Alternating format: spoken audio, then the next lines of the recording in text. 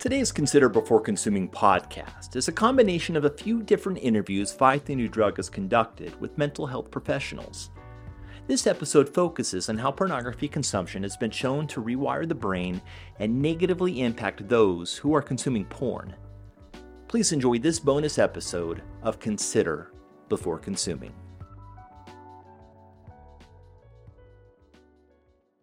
Ever since pornography appeared on the internet, it has become more accessible than ever before. This is reflected in pornography consumption, which is on the rise globally. But what effect does the frequent consumption of pornography have on the human brain? A joint study by the Max Planck Institute for Human Development and the Psychiatric University Hospital Charité at St. Hedwig Hospital answered that question. Dr. Simone Kuhn, who is a neuroscientist and psychologist and helped to facilitate the study, explains some of what she found. So we put people in the scanner and looked at their brain activity. We were interested in what effects do potentially long-term usage of pornographic material have on brain structure. So basically we found in our study that the gray matter in the reward center is generally smaller in those people who watch more porn. What we also did is look at how the brain region that is smaller in structure, namely the reward region, is connected to other parts in the brain. We found that the more porn people watch, the less well the reward region is connected to prefrontal cortex. That their prefrontal cortex was less well able to control activity in the reward region. So the connection between prefrontal cortex, that is the braking mechanism, onto the reward system was less strong. Dr. Kuhn found a link which showed how the human brain changes through continued consumption of porn, specifically to the part of the brain which intelligently regulates our thoughts, actions, and emotions. Dr. Don Hilton, who is an adjunct associate professor of neurosurgery at the University of Texas Health Science Center at San Antonio, explains the potential impact of these changes to the prefrontal cortex might affect someone who regularly consumes pornography. Our brains are designed for so much more.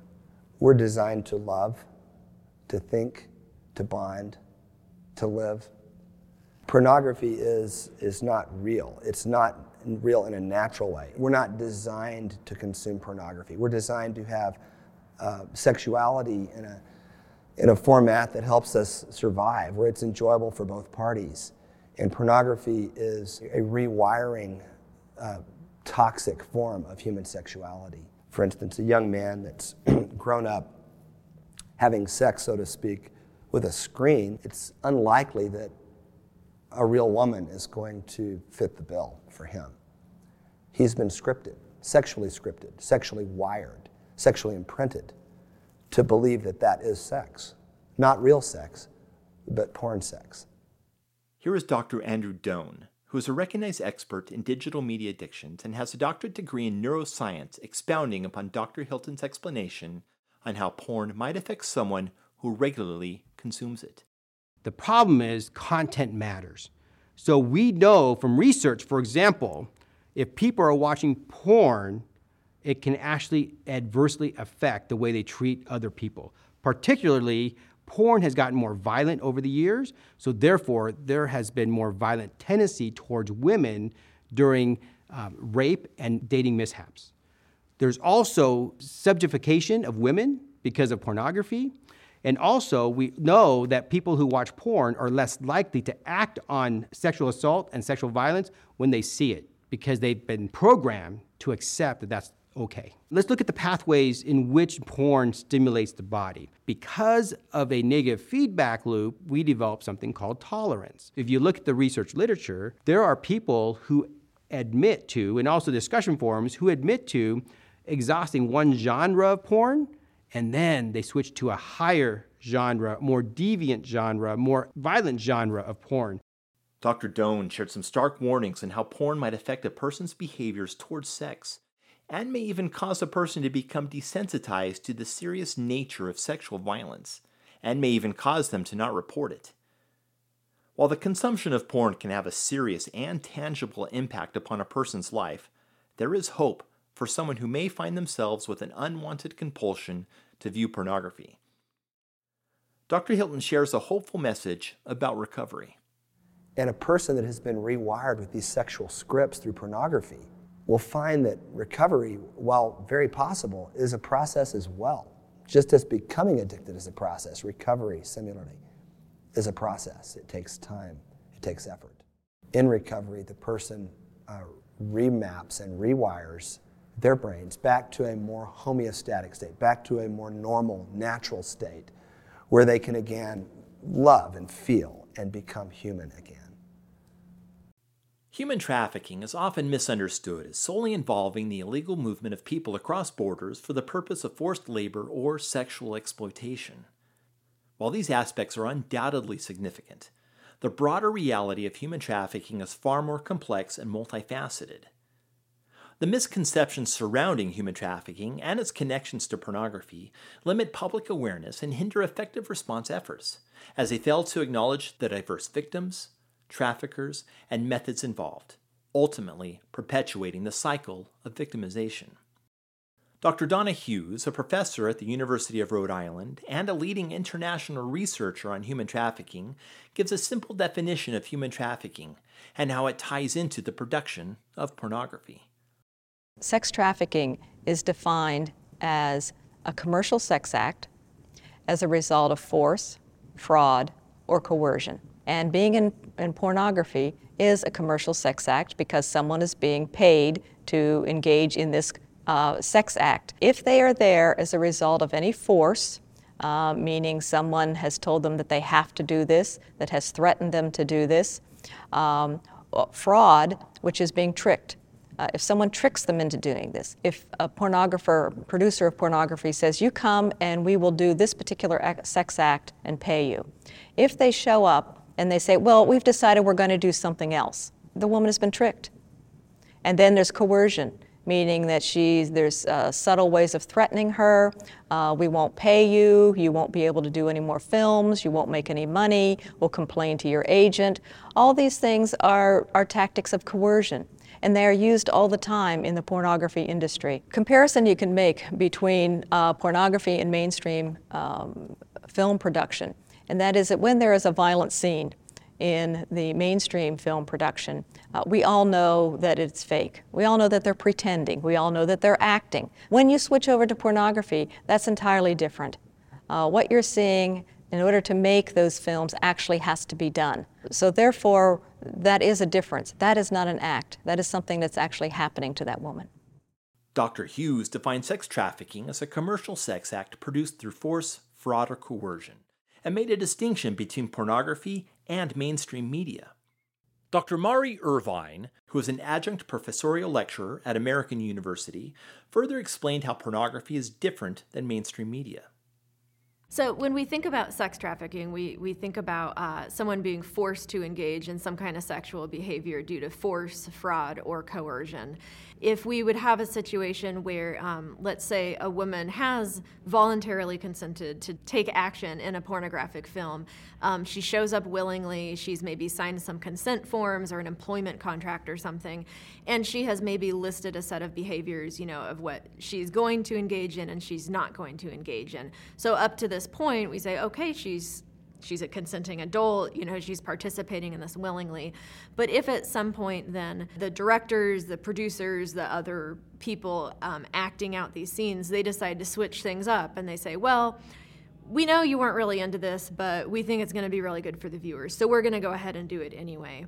Then at that point, she has been deceived, right? She has been defrauded in a way. Certainly, if they force her then to engage in this other set of behaviors or activities, then at that point, she's absolutely being sexually abused and being sexually coerced. So that's why it's so incredibly problematic and I think ludicrous to ever even suggest that people can have a contract for pornography, like an employment contract, because it's not like acting in other ways, because we're talking about something that's so physically intimate and so psychologically intimate as well. And so I always find it just so disturbing when people say that porn actors have consented to this set of behaviors, because it's like, in what other situation in life would we ever say that it was acceptable for someone to just sign a contract for sex before it happened? We would expect there to be that ongoing, active communication with both people checking in constantly. Does this still feel good for you? Are you enjoying this? Pornography isn't about mutual sexual pleasure for the people involved. Pornography isn't about sex at all. Pornography is about sexualizing hierarchy and inequality. Dr. Irvine added some important insight into how pornography can easily transform into a trafficking situation by way of coercion. Human trafficking is intertwined with the production of porn, but the commercialization of sex is a complex industry. Valiant Ritchie is the special representative and coordinator for combating trafficking in human beings for the Organization for Security and Cooperation in Europe. He explains how the solution to eliminating human trafficking is reducing the demand for exploitative sex, including pornography. In my experience, the label of trafficking has been a really problematic distraction. And what I mean by that is not that trafficking isn't a serious problem, it most definitely is. But what happens is people get fixated on this third-party exploiter. And so their whole analysis is either it's trafficking or it's consensual. And if there's no trafficker, then of course it must be consensual and a victimless crime. And that's not our experience at all. Our experience is that people in prostitution, whether they have a third-party exploiter or not, are often, again, among the most vulnerable in our community. They are engaged in this out of a constrained lack of choices. And so when you have a collection of people who are people of color, who are marginalized, who are poor, who are criminalized, and you have somebody on the other side of the transaction who is most likely white, privileged, employed, and not criminalized, you have a very exploitative, toxic situation going on, whether or not there's a trafficker. And this analysis is missed time and time and time again because the prevailing analysis fails to account for the nature of vulnerability and how people who are vulnerable get exploited, whether or not there's a pimp or a trafficker. The reason that matters here is because it highlights the fact that the act of buying sex is an exploitative act, whether or not there's a trafficker. And that is very, very similar to the act of abusing pornography in ways that take advantage of somebody, whether or not there's a trafficker in the pornography section, right? Women get exploited through pornography all the time. People in prostitution have pornography made about them by buyers, and then used and distributed and exploited and so forth, whether or not there's a trafficker. And so what I think we want to look at is more how people who buy sex are often engaged in a number of very toxic behaviors towards women and children. And we want to address those activities, and if we can actually reduce them and eliminate them, trafficking will go away. Trafficking is a symptom of a problem. It's a supply response to a demand problem. And so if we can address that demand problem, we can really solve a lot of these other issues. In the digital age, pornography has become increasingly accessible and prevalent, occupying a significant portion of the online landscape. Its widespread availability has raised concerns about its potential adverse effects on individuals, relationships, and communities. While debates over the morality of pornography persist, it is essential to acknowledge the growing body of research that highlights its detrimental impact on the human brain, relationships, and the fabric of society. Dr. William Struthers, a professor of psychology and neuroscience at Wheaton College in Illinois, explains the harms porn can have on the brain and relationships.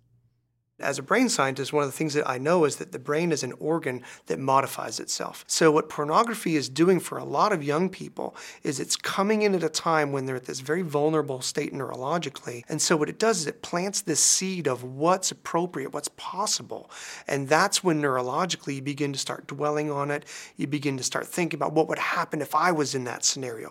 What would I do? So a neurological system that is designed to go to a place where two people through sexual intimacy are bound to one another for their mutual benefit, you're now redirecting it so that their sexuality is binding them to something other than that relationship.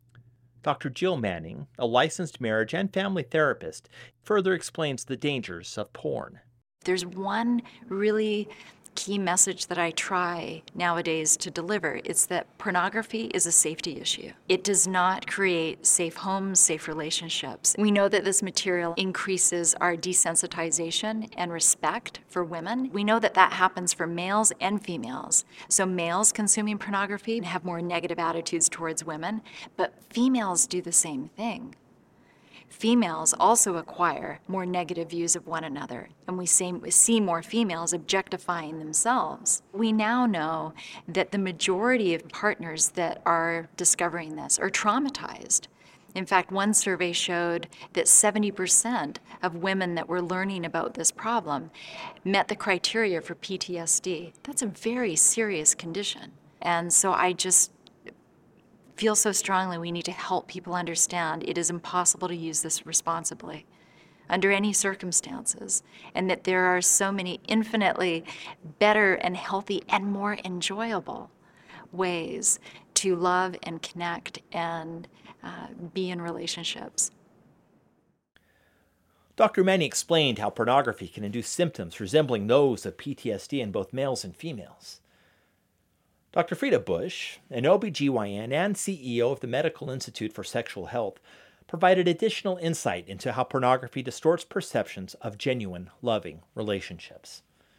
If your textbook or your education on healthy relationships is pornography, you don't have a textbook, because it is not about relationship. It is about sex.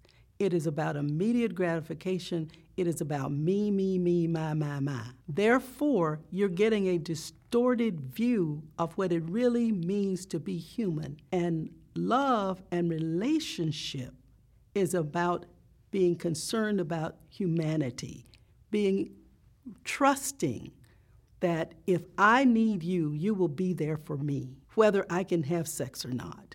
Pornography is self-centered.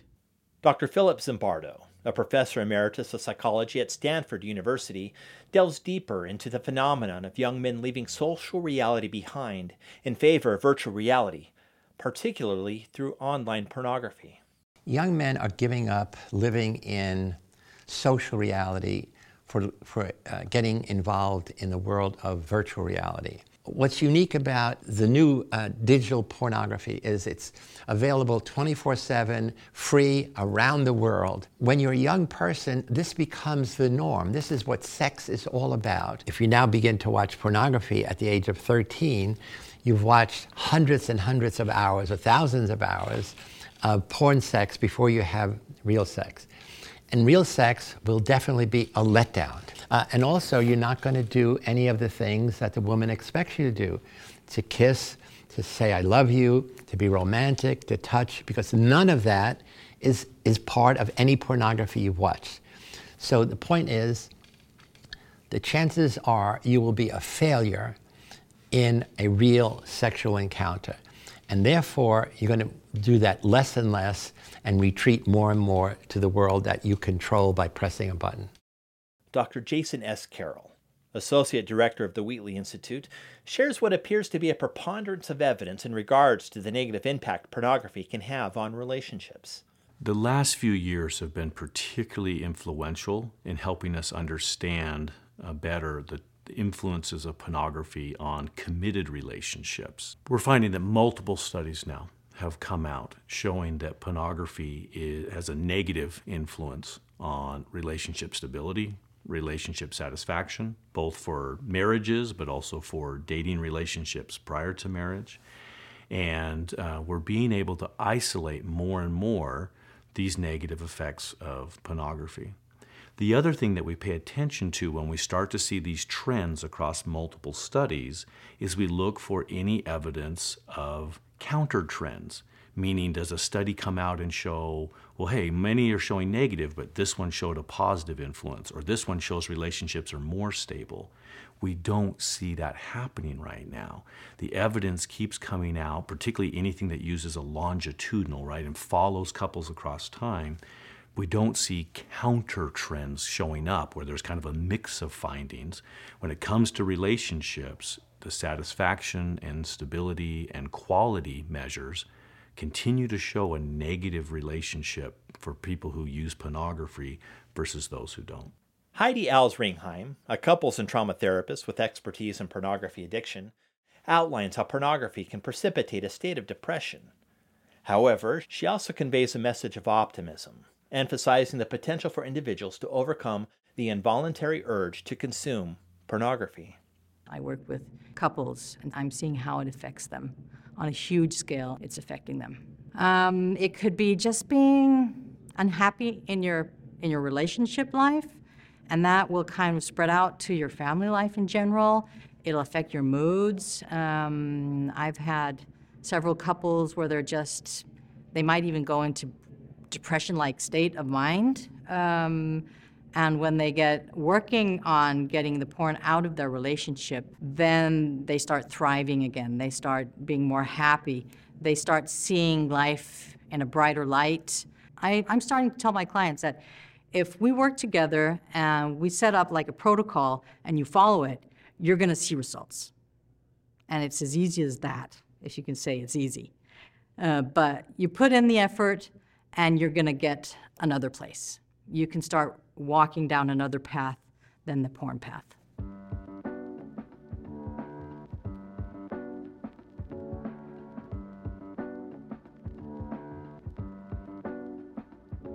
Thanks for joining us on this episode of Consider Before Consuming. Consider Before Consuming is brought to you by Fight the New Drug. Fight the New Drug is a non-religious and a non-legislative organization that exists to provide individuals the opportunity to make an informed decision regarding pornography by raising awareness on its harmful effects using only science, facts, and personal accounts. Check out the episode notes for resources mentioned in this episode. If you find this podcast helpful, consider subscribing and leaving a review. Consider Before Consuming is made possible by listeners like you. If you'd like to support Consider Before Consuming, you can make a one-time or recurring donation of any amount at ftnd.org/support. That's ftnd.org/support. Thanks again for listening. We invite you to increase your self-awareness, look both ways, check your blind spots, and consider before consuming.